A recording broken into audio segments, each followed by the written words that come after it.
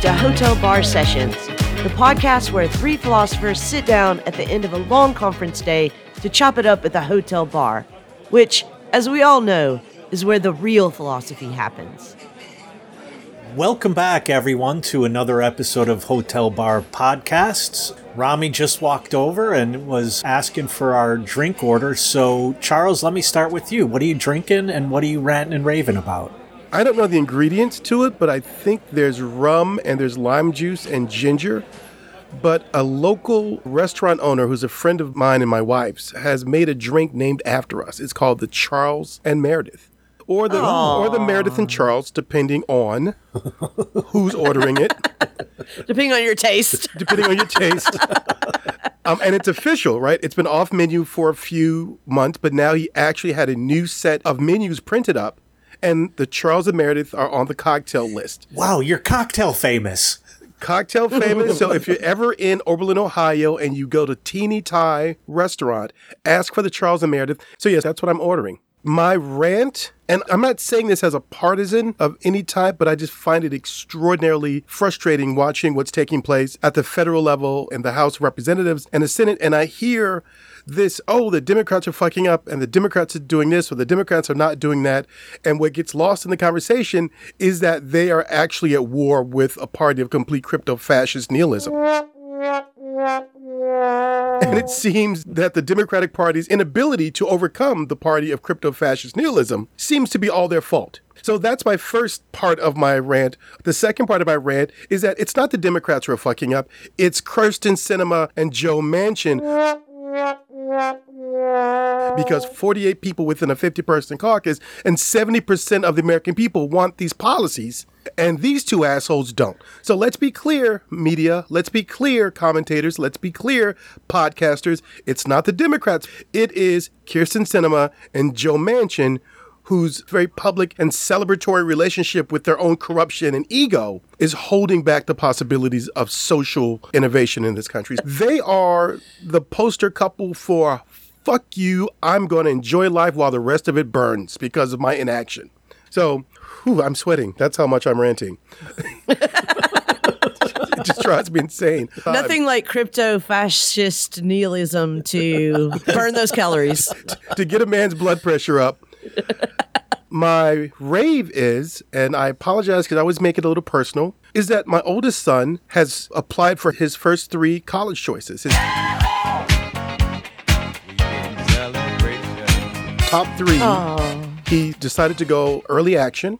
And last night, after literally weeks of helping him to navigate his insecurities and his doubts about this whole overwhelming procedure, last night he sent in his first 3 applications for college.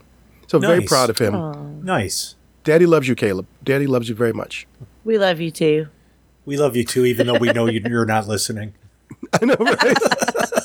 The language is too rough. I don't let my kids listen to the podcast. Your language is too rough. Fuck them if they can't take it. That's where I am. Thank you. And Lee, what are you drinking and what are you ranting and raving about? All right, well, I'm just going to stick with my usual drink. I'm going to have a Fireball and Diet Coke. My rave this week is heist movies. Yes! Oh, okay, all right, so we're all on board on this one. Yes, I love heist movies, and I didn't realize that it was a whole genre until just recently when my partner Cassandra and I were looking for something to watch on a weekend night. And we were like, well, let's think of movies that are like movies we like. And we started naming them off. I'm like, they're all heist movies. We should try to find a heist movie. So 2 things about heist movies. One is there's a really great new one out on Netflix right now, which is called Army of Thieves. It's absolutely fantastic. But 2, I also want to give a shout out to my favorite heist movie of all time, which in almost every way, a just garbage movie that was created for a streaming platform. But Hurricane Heist is an amazing movie. You'll be shocked to learn that it's about a heist that takes place during a hurricane. Oh my God! But it is. Bury the lead. I didn't see that coming. I didn't see that coming at all. But it is so fantastic, and I really want to recommend. Now here I'm over here thinking, how can you steal a hurricane? It's impossible. You've got to be more creative in your imagining, Rick. And yeah, I love Hurricane Heist. Okay, so my rant this week is cancel panic.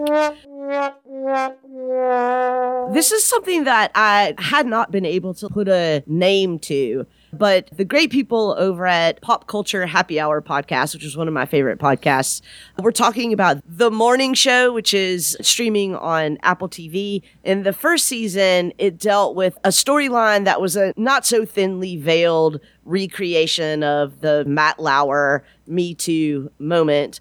And then weirdly, this season, in the second season, it seems like they've just completely replaced their entire writer's room, and it's turned into this weird cancel panic show. So panic about being canceled. I think that we talked about this earlier with the Dave Chappelle special, and it's a phenomenon that I think that we're seeing a lot now, which is like, oh my God, people are going to cancel us. Aren't they ridiculous? But yeah, that's my rant this week. Cancel panic. Can I just add on to that no celebrity deserves a living off of us. So, calm the fuck down. You're lucky you've gotten our money for this long. I love that. You're right. You don't have the constitutional right to make $50 million for working for a streaming service. That's not in any of the amendments, as far as I know. Matt Lauer, don't call us. All right, Rick Lee, what about you? What are you drinking and what are you ranting and raving about this week? Well, this week, as we're recording, the weather has turned a little chilly in Chicago, and I'm in the mood for a stout.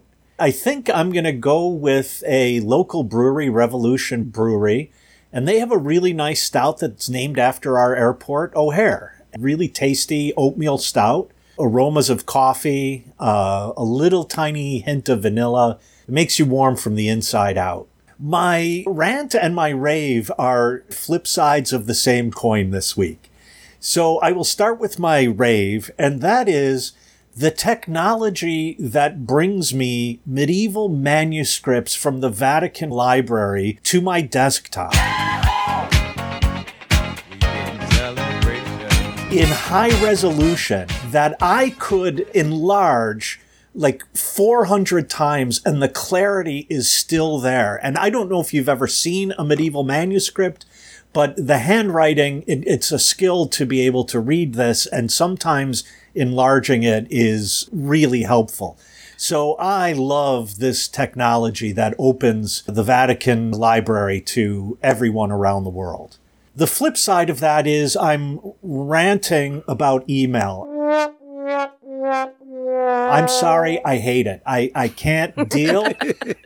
Seconded. To all of you who are listening, I'm sorry I haven't replied, and I wish I could say I will, but I probably won't. I can't. Some days I open my email and I see all of the things in my inbox and I just close it and go back to bed. Yeah. This was one of the things that everybody said when the pandemic started. They're like, oh, now we're finding out that this meeting could be an email. And I'm like, I'm not sure which is worse. Yeah.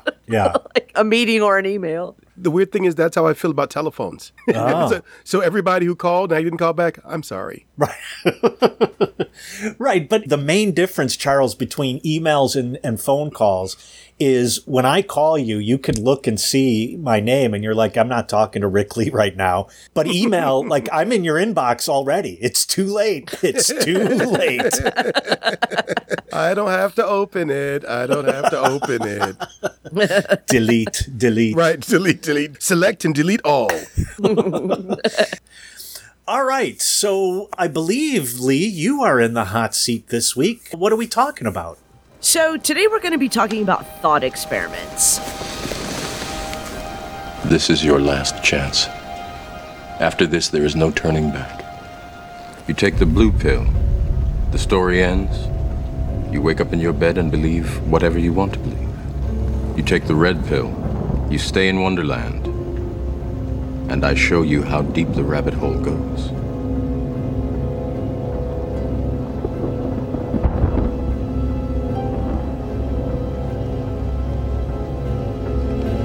Remember, all I'm offering is the truth, nothing more. Thought experiments are normally associated with people like us, with people who do philosophy. I sometimes say, when we're talking about a thought experiment in my own classrooms, I say, hey, this is just like what you do in a biology class or a chemistry class, where you go into the laboratory and you try out some theory using materials, only we're just doing it in our heads with our thoughts. So I really do love thought experiments, and I use them a lot in my class, and I think that they have a lot of good and productive use. However, the reason that I actually wanted to pick this up as an episode topic is because there was a recent controversy at Rhodes College, which is a small liberal arts college here in Memphis, Tennessee, because they had invited Peter Singer to speak on pandemic protocols. Now, Peter Singer's views on pandemic protocols are well known. You know, he's for mandating vaccines, mandating masks, etc. That's not the controversy. However, I don't know. In Tennessee, maybe it is. Yeah. Well, yeah. Fair. However, Peter Singer has said a lot of controversial things in his life, some in the course of investigating or elaborating or articulating thought experiments, and some just as actual positions of his. But what happened is that both faculty and students objected to Peter Singer being invited because of his views on.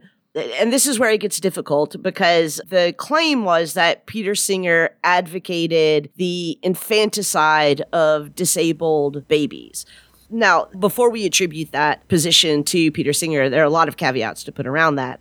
But nevertheless, there was an honest and earnest deplatforming effort that happened at Rhodes against Peter Singer. I think that one of the things that we really have to talk about is the ways not only that thought experiments are very helpful for clarifying and refining our thinking and our commitments, but also the ways that they can go very wrong. And I think that Peter Singer's is a good example of someone who often goes wrong with thought experiments. So today, our topic is thought experiments.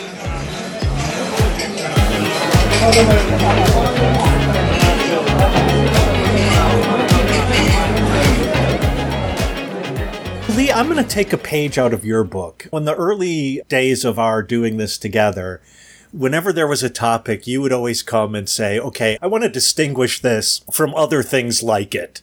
Okay. And so I'm thinking about the vulgarity episode we did, and you were doing the distinction between obscenity, vulgarity, and profanity, and then just plain smuttiness. And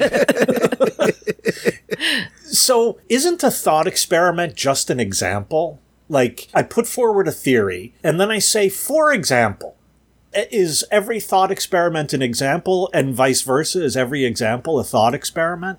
So I think not. I think that the aim of thought experiments is for you to imagine something that is not real in order to either work out a problem that has not occurred yet, or work out your position that you might take on a problem that has not occurred yet, or work out, as is most obvious in the Charlie problem, work out the reasoning that you use to get from the question of a moral dilemma to a solution.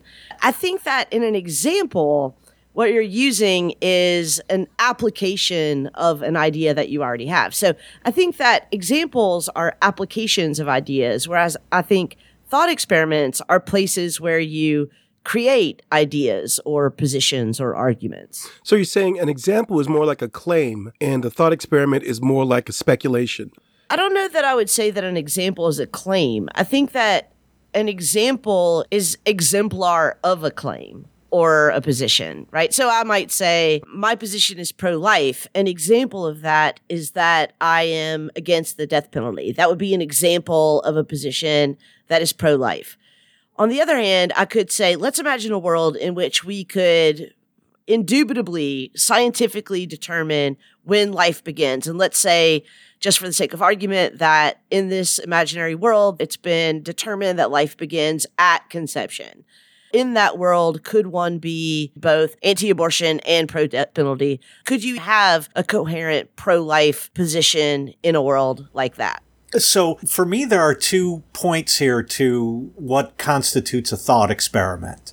One is that it has to depict a situation, a scenario, or a world that is possible no matter how unlikely. Because if it's impossible, then why are we even talking about it? So I can't have a thought experiment in which all circles are also squares. There has to be possibility no matter how unlikely.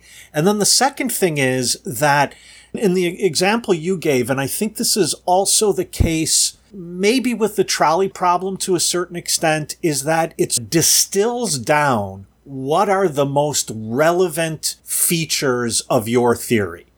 And so it tries to cut the chaff off the wheat. And so, like, is the moment of life important for a pro-life position? Maybe, in fact, whether something is alive or not isn't even the most relevant thing for a pro-life position.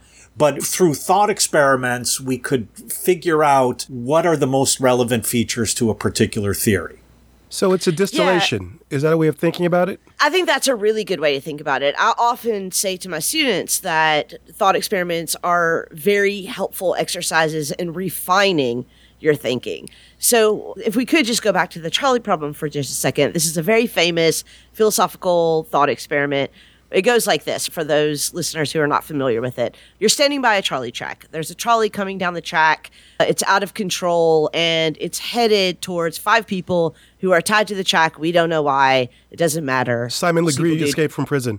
I was going to say Snidely Whiplash is involved for sure. Right. Yeah. So the trolley is definitely going to kill these 5 people if nothing else intervenes. But it just so happens that you're standing beside a lever, and if you pull the lever, the trolley will be redirected onto a second track, so saving the 5 people. But unfortunately, there's one person who's tied to the second track who will definitely die if the trolley hits them.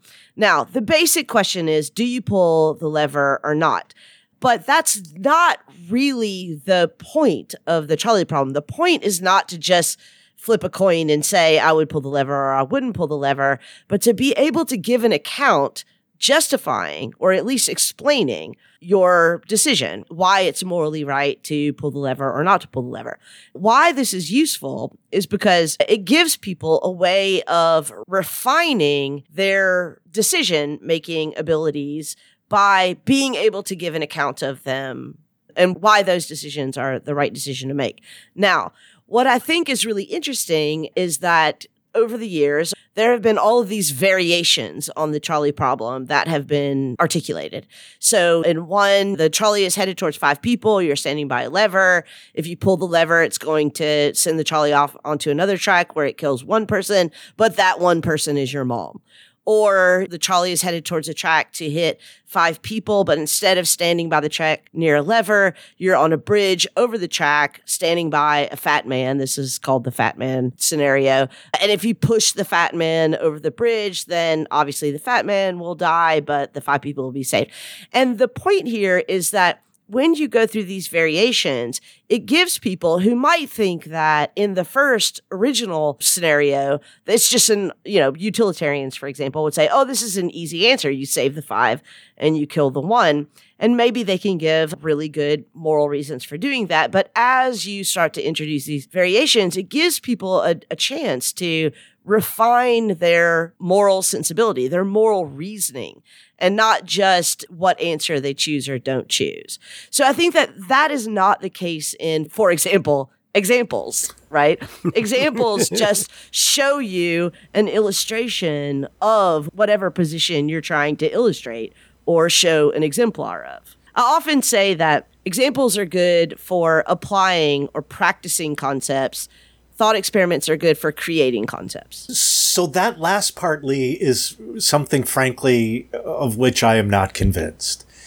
Because it seems to me that if the trolley problem is a laboratory for working out my, as you put it, moral reasoning and moral sensibilities, in a sense, the concept has to already be on the table. Like, what is that moral reasoning? What counts as relevant in that moral reasoning? And the trolley problem doesn't help me decide whether I should be a utilitarian or a communitarian or a deontologist or a virtue ethicist. It just gives me a place to go and plop down my theory and say, this is what you should do. I think that's true of you and I and Charles, but I don't think that's true of people unfamiliar with moral theory. I think that for people unfamiliar with moral theory, what it does is it makes evident to you that you do have a logic to the reasoning behind these decisions.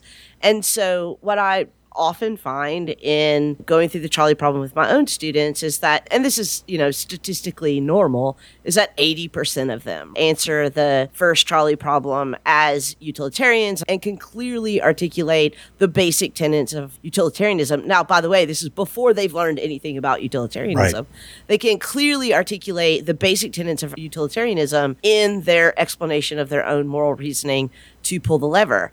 What is interesting is that then later, when they actually learn the tenets of utilitarianism, learn that this is a moral theory, they can then see that it's not just so easily applied, right? That there are problems with planting your flag on continent utilitarianism that are going to get you into trouble because given slightly altered versions of the Charlie problem or other real world situations, you might say that you're a utilitarian, but you're inconsistent in your own moral reasoning. Now, that's not a game changer. Well, it is a game changer. That's not a game ender, right?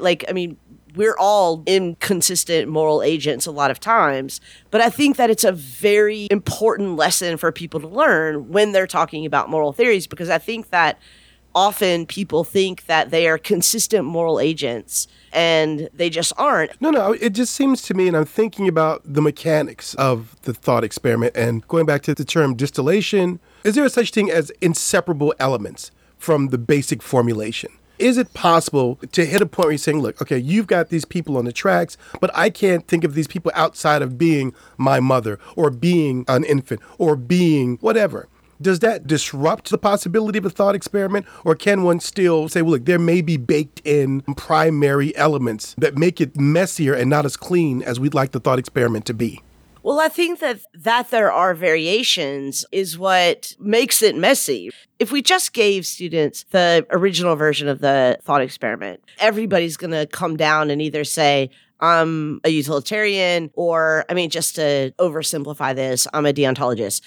That would be very simple. But when we see that, again, only in a thought experiment. So I'm not putting my students out there and asking them, kill this person or kill these 5 people, right? Only in a thought experiment. I'm saying, think about though, but what if we add this variation? Or what if you have to respond to this argument from someone who says, on the contrary, I would pull the lever, or I would not pull the lever.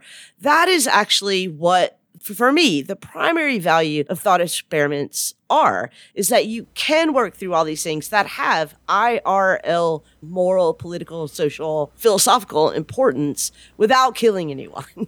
But let me push back a little bit, taking up, I think, Charles' baton there. It is, in fact, the case that I never meet in the world 5 people. I don't meet 5 people. I meet the letter carrier, my next door neighbor, so on and so forth. If it is Donald, Eric, Donald Jr., and Ivanka Trump on the track, and on the other track, I don't care who it is, I'm letting them die. And that's how my experience is. I never meet 5 people. I meet always those people, and this, I think, was Charles' inseparability thing. I meet those people already in the messiness. I don't think that's true. Let me give you an example. If I were to tweet, people who care about pronouns should go kill themselves. I don't know every person of the literally billions of people who could read that claim and who it could actually affect in real ways. Because you have billions of followers on Twitter. People don't know this about Lee. But Lee has billions of followers on Twitter. And I don't know all of them as real people. There are people who don't have phones. 900 million are bots. But you see what I'm saying, right? Just to choose a much more mundane example. If I say, I'm going to skip ahead in this line, I don't know anybody in that line, right? I don't know them as real people. They're just people.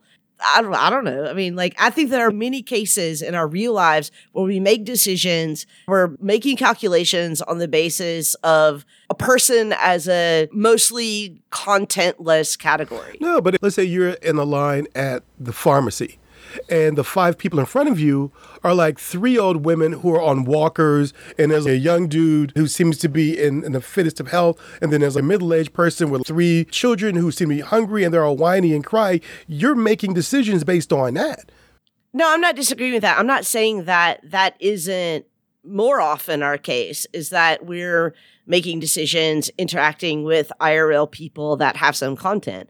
But I thought Rick's claim was, I never make decisions that are of any significance on the basis of kind of anonymous people. And I think that's not true, especially now in our online lives. I would say, to pick up Rick's baton, clearly, we don't know your 9 million Twitter followers. Billion. Billion, I'm sorry. With a B. I'm sorry, because you've got followers. Because I have more than there are humans on the planet, right? You've got followers. All those rich assholes on Mars already. Yeah, I was going to say Lee is huge on Mars. Really big. But even if you don't know the 9 billion followers, you are constructing in your mind, you're giving them certain types of characteristics, and you're giving them content in order to begin to make these statements. Because to say, well, anybody who beefs about pronouns should die, you've already said to yourself, because it's this type of person that beefs about pronouns. So you've already constructed who they are before you've made that claim. But as types, right? And so in that case, not as real people. I mean, maybe we just disagree about this, but just to use another example, not thought experiment, but example of an instance like this, just last summer, I had so at CBU, our summer courses make at 5 students, right? Like the course will actually happen with 5 students. This might not be true, but I think that we don't get full pay until 8 students or something like that. So if it's between 5 and 8, your chair is going to write you and say, do you want to teach this course or not? Right? Like, I'm making a decision just based on literally a number of students. I don't know anything about them, but I'm making a decision that will both affect me and will affect them in real ways, just based on the kind of, as I say, contentless category of, in this case, student. Yeah, but even with the category of student, there's some presumption of content that you have. I don't think you just think of them as abstract beings, and whoever shows up in your class, you will always be like surprised. Oh, I didn't know that Big Bird was coming to my class, because Big Bird's in the category of student. No, of course. Like, in my actual classes, when I have actual students, I assume that they're all going to come in as not Big Bird. But when in the decision that I just described, but even not Big Bird is content. Not Big Bird is a form of content. And for all you furries out there, it's at Dr. Lee M. Johnson. Okay, but in the scenario that I just described, there is no content to the student about whom I'm making decisions. It's only the number. It's literally the trolley problem. It's only the number of them. And there's no content in them at all. It's like, are there 5 or are there 8? And how am I going to make a decision for any number between 5 and 8? So I guess, again, I'm just trying to say that I disagree with the claim that we always meet people as unique snowflakey individuals. No. I absolutely don't think that's true. That's not where I was going. To give an example, not a thought experiment, in an introduction that Marx wrote for the Contributions to the Critique of Political Economy, he takes on, I think, kind of this problem where he says, if you look at someone like Adam Smith, he thinks that in order to analyze value, we have to begin with something that's really concrete, and for Smith, that's population. And Marx's point is, there's no such thing as a population, because you're talking about an abstract nothingness that doesn't exist unless you're already talking about a classed population, and that means a population in which there's a certain division of labor, and that means a population in which there's a certain gender division. And although Marx didn't say this, we could also say a racial division and so on. And now none of those are about individuals, right? But I'm a little bit worried about an absolutely empty category that is just human, about which I don't even know how to make any moral decisions. I think that's a fair complaint. And maybe let me say this as a kind of clarification. So in the example that I just gave about trying to decide whether to teach a summer class that has 7 students, I think that it's not an absolutely empty category, right? It's students. And there are lots of ways that that could be filled out practically, IRL, in material life, that might change my decision. But in the actual thought experiment, in this case, it's not a thought experiment because I'm actually having to make a decision, but whatever.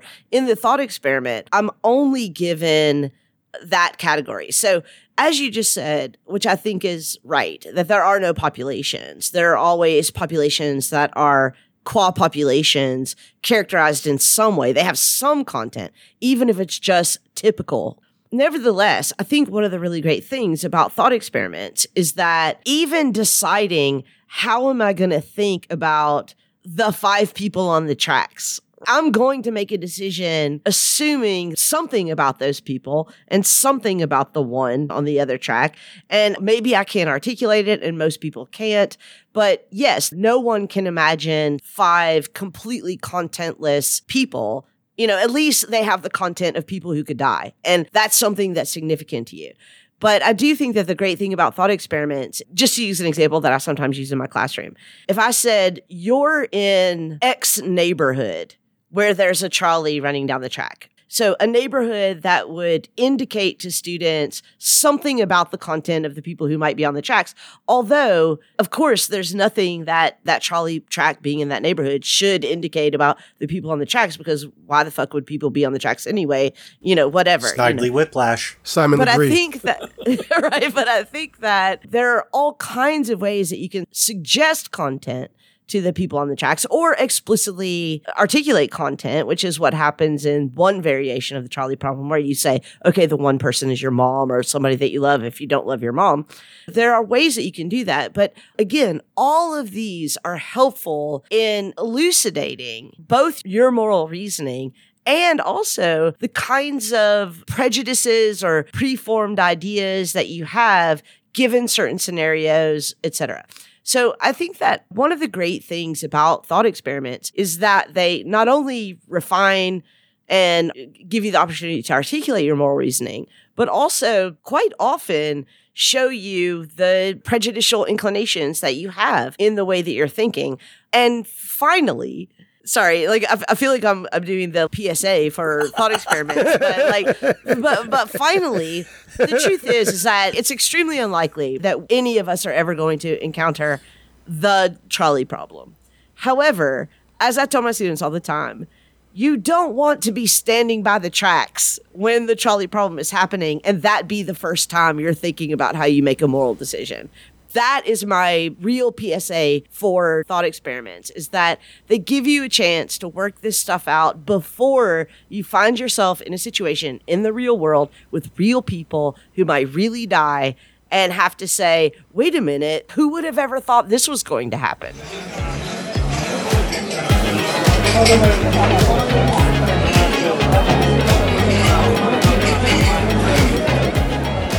Hey, we couldn't hear you while you were shouting into your headphones. So if you have feedback or suggestions for future topics, or if you just want to pick a fight with one of our co-hosts, or in fact all of us, just visit us at www.hotelbarpodcast.com and click on the interactive page.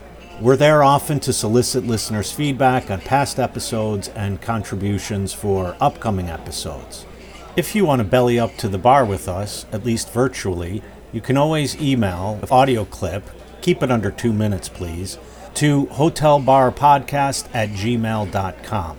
If it's interesting, we're going to steal it from you. If it's not, we'll send you our Venmo handles and you can virtually buy us a drink.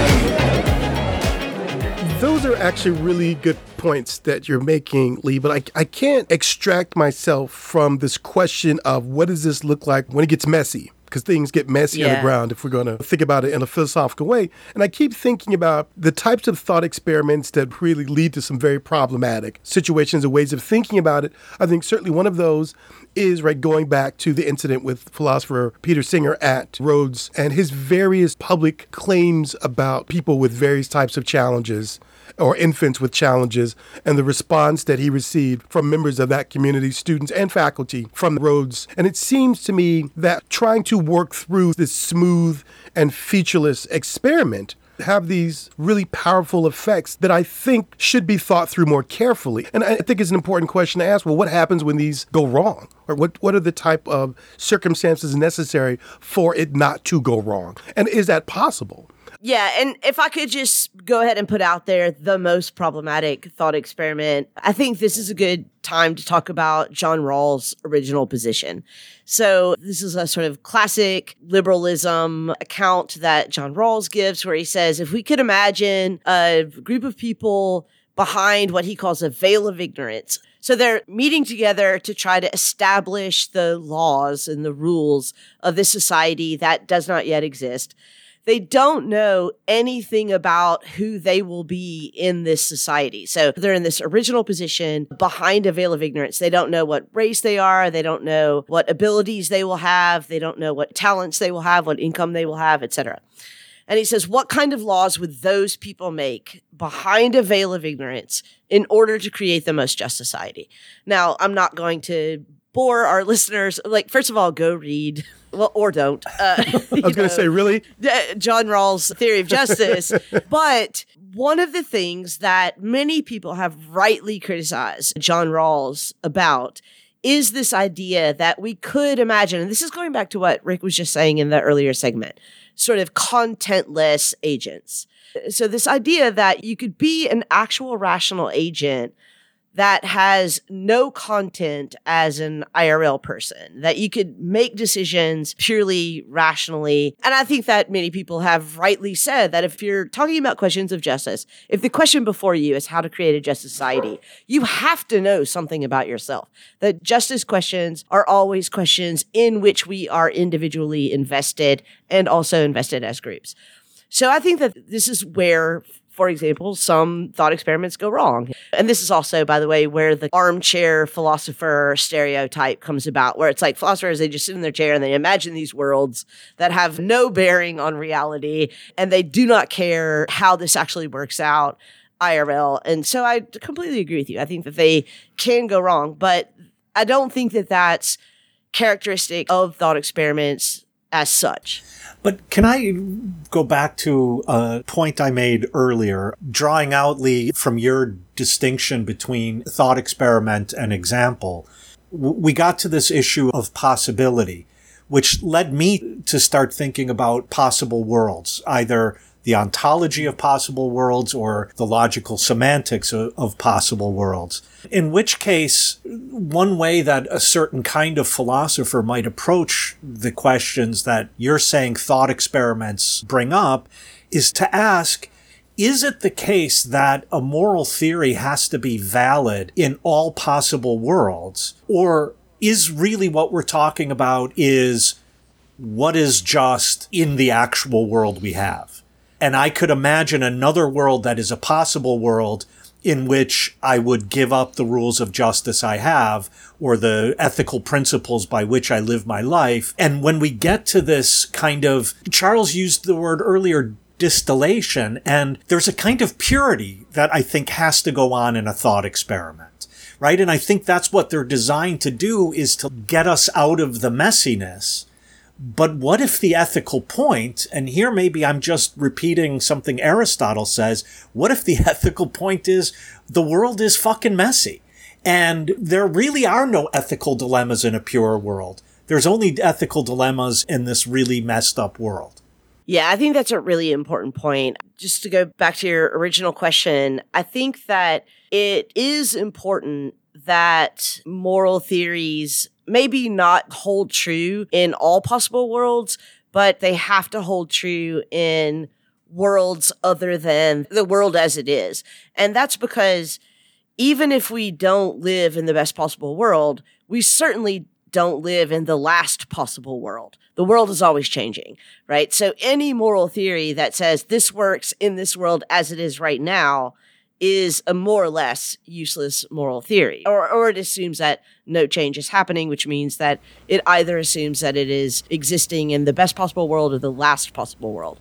And I think that neither of those things are true. So I think that, yes, moral theories have to imagine other possible worlds, even though we might say that the strength of one particular moral theory over another doesn't necessitate that it be better in all possible worlds, but that it be better in our world and possible worlds that are closely adjacent to our actual world. Well, and there you come upon what I think is, I never thought of this before, but maybe the only universally valid moral principle in all possible worlds, namely, always act in such a way that you don't make this the last of all possible worlds. Oh, wow. Yeah, or always act in such a way that you don't assume that this is the best of all possible worlds.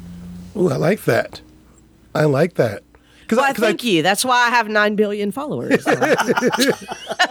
That's why I'm big in the possible world. She's big in Mars. And possible Mars. And possible Mars. Not so big in Betelgeuse, though. The Betelgeusians aren't quite there yet. But as you were saying this, I was thinking, going back to this question of justice and the materiality of it, the particularity of it, also part of what the thought experiment should do is help us to realize what an ideal self would be, outside of just this mental way of clarifying and elucidating one's belief system or being able to construct valid arguments for the decision one may make. I think it's also partly an aspirational feature. Yeah, I think that's characteristic of Rawls' original position. I think that's also characteristic of the entire Platonic project, right? Is that in order to see justice realized in this world, we have to know what the form of justice is. In order to be able to identify what is just and what is unjust, we have to get behind the real world, the experiential, moving, material world, to the realm of ideas, forms, or concepts. That is one form of thought experiment. But I do actually think that there are other forms of thought experiments which are just about imagining compossible worlds. And for me, it's easy to identify the problems with the Rawlsian project, perfect worlds that are static, in which theory works out perfectly. But I think that there are lots of compossible worlds that we can imagine for thought experiments that also go wrong. I think this is where, just to get back to Peter Singer, we run into the kinds of problems that Peter Singer runs into. So let me just say that in Peter Singer's argument that many people find problems with, he does not actually advocate the infanticide of babies with disabilities. What he says is, and this is a classic utilitarian argument, is that if we were trying to imagine whether we should choose for a baby a life that would include a lot of pain or a death, that it would be better to choose a death. He also subsequently says in many interviews that is not a prescriptive claim for him. He says, that's what I would do. And I would do it because I'm a utilitarian, and these are the kinds of ideas that I have about what a life with severe disabilities would look like. And it is very important also to note that Peter Singer is not talking about disabilities in the way that we talk about disabilities now. This is an old article. He's talking about a life that would be almost entirely dominated by pain. And he says, if I had a child whose life would be almost entirely dominated by pain, and I had a choice to, in his words, save that child from that life of pain or force that child to endure that life of pain, I would choose the former. Now, I am not trying to be a Singer apologist on this. I'm just trying to clarify his argument. Right. Nevertheless, it is inevitably the case. Like, who didn't see this from 10 miles away? That what was coming was that the way that argument was going to be received was that, and part of this is correct, that he devalues lives of people with disabilities. That part is at least partially true. That, right, like the way that he's thinking about what it would mean to be born with a disability is a life of almost uninterrupted pain. Okay, so which many people with disabilities would say is not the case. But we should have seen that the sausage that came out at the end was this position that was prescriptively claiming that infanticide for disabled babies is justified. Now, my guess is that many parents who would 100% disavow the claim infanticide for disabled infants is justified, if they found themselves in a situation where they had a newborn baby who was given 2 weeks, 6 months, 2 years to live, And the doctors explained to them that their lives would be almost entirely miserable. Many parents would very seriously think about removing life support. And I think that that is the argument that Peter Singer has also made in trying to clarify his position. But the point here is, like, where do thought experiments go wrong? I think this is one where we see a lot of problems with thought experiments going wrong. Well, I think one of the reasons why it goes wrong is because it does not maintain the veneer of abstraction. Because this is the decision that people are making every day. This really strikes close to home, and it loses a certain degree of, I'm going to say fantasy, because that's not the word. It loses a certain degree of abstraction. Right. And now it's no longer a thought experiment, but now this is very close to being a prescriptive statement about how people should deal with infants or fetuses with certain types of disabilities or challenges. So I think that's where it loses the possibility of simply being a laboratory for experiment. But now this becomes like, ooh, this is brushing up against policy. This is brushing up against something, an ought, instead of a what if. Yeah.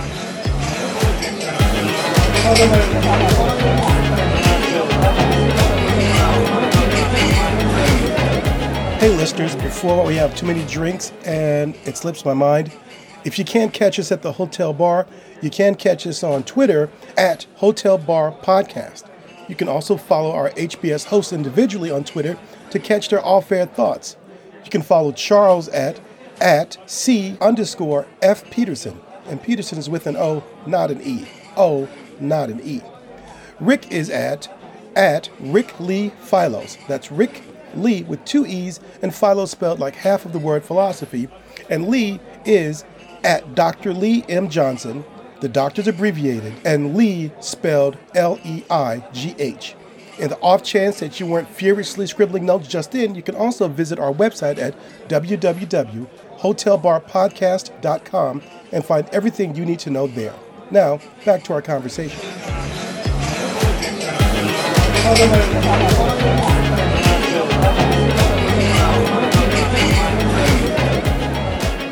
I think I finally have a handle on one of my worries about the ways in which thought experiments can go wrong, and that is that in an important way, in order to be valid, they have to, I was saying, be contentless.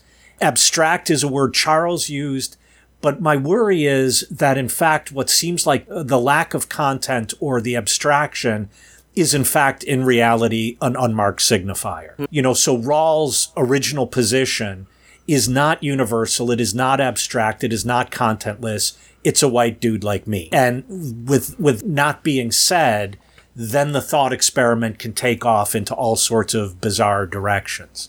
So that's one side of the issue. But I think related to this is that we've kind of left aside two of the classic thought experiments in the history of philosophy.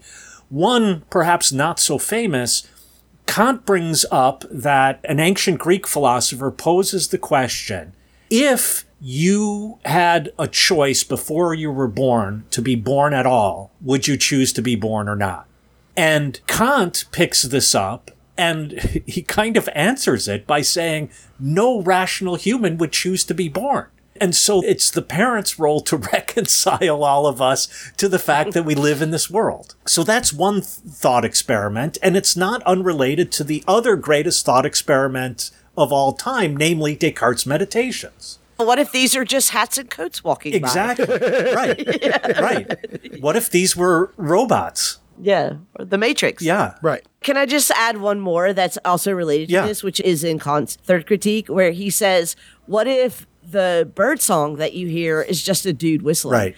Yeah. Right? I mean, I think that you're getting at something really important here. It's like all what if questions are thought experiments. Right. Right. Sure. There is another one that Kant uses at the beginning of the Metaphysics of Morals, namely that a lot of these questions of duty and therefore questions of right would never emerge if I lived alone on an infinite space. Then moral questions probably would never arise. But in all of these cases, what the thought experiment seems to demand, but also at the same time produces, is a solitary individual who has no social connection, who is not gendered, who is not raced, who is not classed. And I think that in a strange way, Descartes tells the lie about the purity of the thought experiment by saying that I'm sitting here in my dressing gown by the fire. Well, I mean, you're a grown-ass man. Why don't you get dressed? Like, don't you have a job, sir? Do you not have a job? It's meditating. There, I think, is where the purity of the construction of the experiment is called into question, and therefore the purity of the outcome of the experiment is called into question. So I think the way in which all of these go wrong is by not taking on the implication of both the one constructing the experiment, the players within the experiment itself, the characters in the drama, and so on. I think all of these can get out of hand really quickly. I do want to say that anytime anyone asks, what if, that there is already a concrete, content-filled individual in that thought experiment, namely the thinker. Right. I think that the job of teaching students that is another job, like is another set of classes that's not about thought experiments, but is about how we understand what now we call situational knowledge or standpoint epistemology. That is very important to teach. Nevertheless, it is important to ask what-if questions and to work out things, again, before we encounter them IRL. I just keep thinking about the examples of, and this has happened a few times, mostly in the South, but not exclusively to the South, where you have elementary school teachers who see themselves as trying to teach about the history of slavery, and they will say to their students, all right, let's pretend you're a slave, or let's do some cosplay. And inevitably, if there's an African-American child in the room, that child will be assigned the position of the enslaved. And of course, the white children will be assigned the position of the enslaver.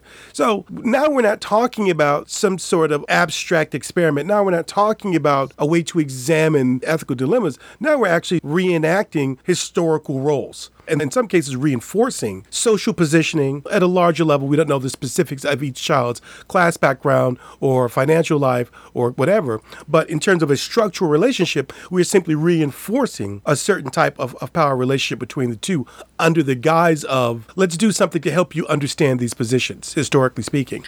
I'm so glad you brought that up because, as you know, this is an actual case that happened in Mississippi, which is that an elementary school teacher taught this lesson that was basically imagine you're a slave and assigned roles to their students that were either slave or slave owner. And some parents of African-American students complained that this was an entirely inappropriate lesson to teach in class. Here's where I think that we can maybe separate that out from thought experiments, because I'm not sure that taking an actual historical event and imagining yourself in it is a thought experiment in the same way that the discipline of philosophy customarily thinks of a thought experiment. But there, Lee, is your issue that it's the acting out of this. But clearly, a philosopher could say, in speaking of a question of justice or something like that, imagine you are enslaved and the plantation owner and so on, and construct what would then really be a thought experiment. I think even that language still, in Mississippi, that still remains a little sloppy. But I agree with you where you're going. I think an instructor or philosopher would say, imagine a condition where one has little to no autonomy over one's body. Imagine a condition where one is kept in a perpetual state of ignorance, where there are laws that don't allow for you to read. Now imagine that you are a person who enforces these protocols over, I think there are ways to clean it up and make it into a thought experiment. And then you can begin to ask certain types of questions of justice, ethics, so forth and so on. I think that Charles is making a really good point, because I think that you could construct a scenario that asked students to imagine something like an enslaved existence and work out the moral implications of that. And I think the benefit of that over saying, let's go back to something that actually happened and just what if you were one of those players in that actual historical situation, that the benefit of the thought experiment properly constructed would be, hopefully, that students themselves would be able to say, oh, I can see the connection between this thought experiment and things that actually happen in my real life or things that actually happen in my history. So I think that those are the benefits of thought experiments. And this is where I think, again, Charles, you're exactly right to bring up this pretend you were a slave example as not really a good example of a thought experiment, but a exemplar of a thought experiment gone wrong. Of course, the real fear is that you chance upon that one child who's like, I kind of like this idea of having complete control over someone. Yeah. But that's not a chance. That's not even a chance. Like, you're 100% going to land on that child, right? Like, yeah, that's true. We know because it's an actual historical event. We have actual human history that tells us there are these people. But also, even in the way that Charles constructed the thought experiment, what kind of sticks in my craw is that to say, imagine that there is a person or you are a person who has no autonomy whatsoever, who is kept in a state of ignorance and isolation from any tools that would allow them to understand the world and have critical tools of analyses of their situation and so on, while the actual person who had that very position is trying to imagine anything but that. In other words, the very construction of this as a thought experiment, I get the positive side, but I think what you're looking for is a certain kind of moral empathy. And I think empathy's a messy business when it comes to ethics, because so what, then I don't have to be good to anyone for whom I have no empathy. And I think that I want to think about the position of someone who is enslaved, who I would now imagine all they want to imagine is another world. I hear the complaint, and yet still, I think that there's nothing better than thought experiments to explore the limits of a person's empathy. Fair enough. I think it would be helpful for people often to discover the limits of their empathy, and a thought experiment, I think, is a really good way to do that.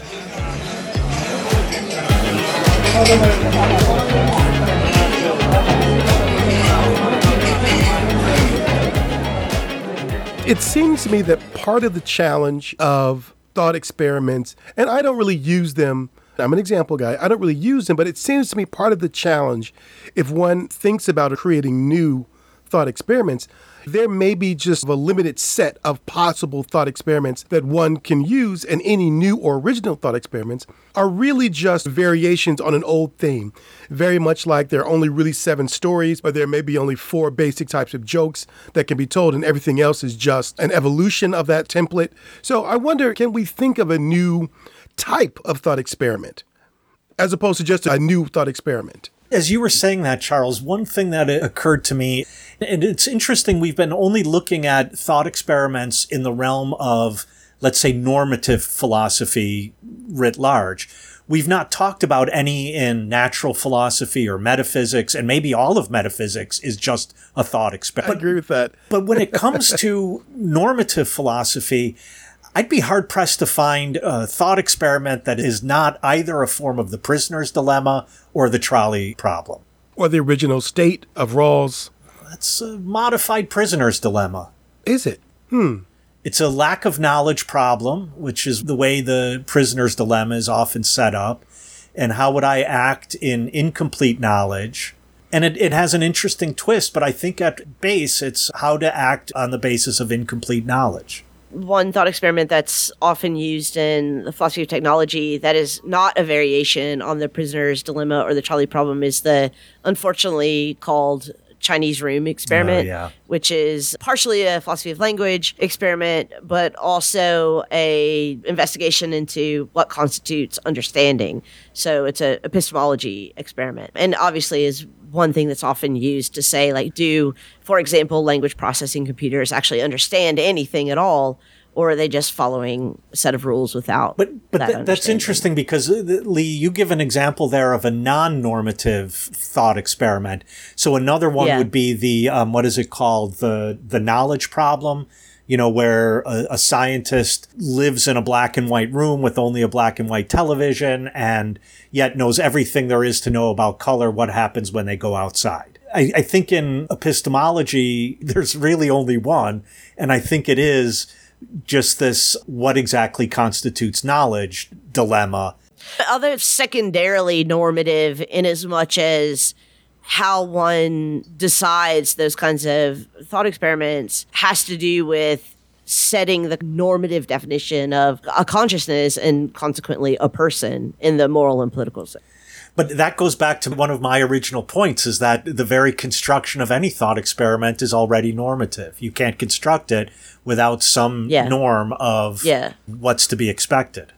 Are there ways by which that one can achieve the same goal, but without necessarily having to develop the clean room of thought that thought experiments have? Can you still do this and still have the same power and effect, the laboratory of thought, the sharpening of thought, the attempt to formulate and understand one's moral, ethical, natural science position, but still do it through the clumsiness of experience? Yeah, I mean, I think that you absolutely can do that. That's what we have examples for. And I think that, this is why examples are very good and very useful in a classroom. Nevertheless, I still do want to advocate for what you're calling the clean room of thought sometimes. I think that that also has a real value in many of the same ways, but not exactly the same ways, that examples are helpful for sharpening and refining our thought. I think that thought experiments are as well. Yeah, and I don't want to lose sight, Lee, of the point you made all the way at the beginning, namely that thought experiments, sometimes even badly constructed ones, or I shouldn't say badly constructed, thought experiments, even given all the problems that I think, sorry, Lee, but Charles and I have been raising about the clean room of the thought experiment and so on, that I don't want to lose sight of your point that, in a way, pushed to that kind of extreme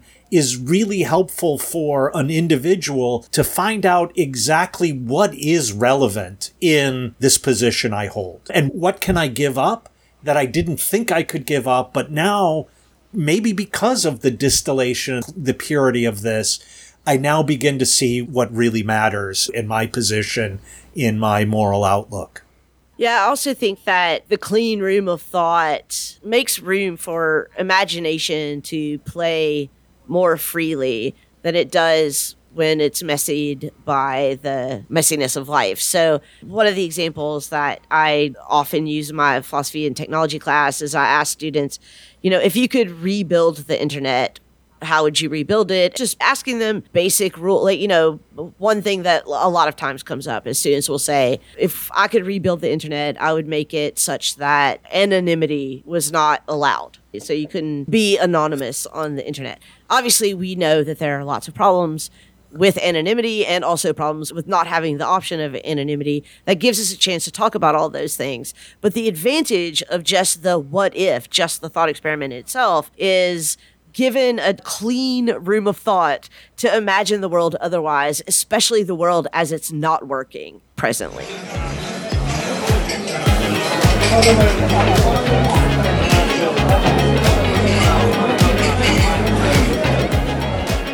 Well, unfortunately, Rami is giving us last call. That's how Romulus is. What if Rami wasn't named Rami? Has anyone asked him his name? I don't remember. What if Rami was a bartender that only shaved himself?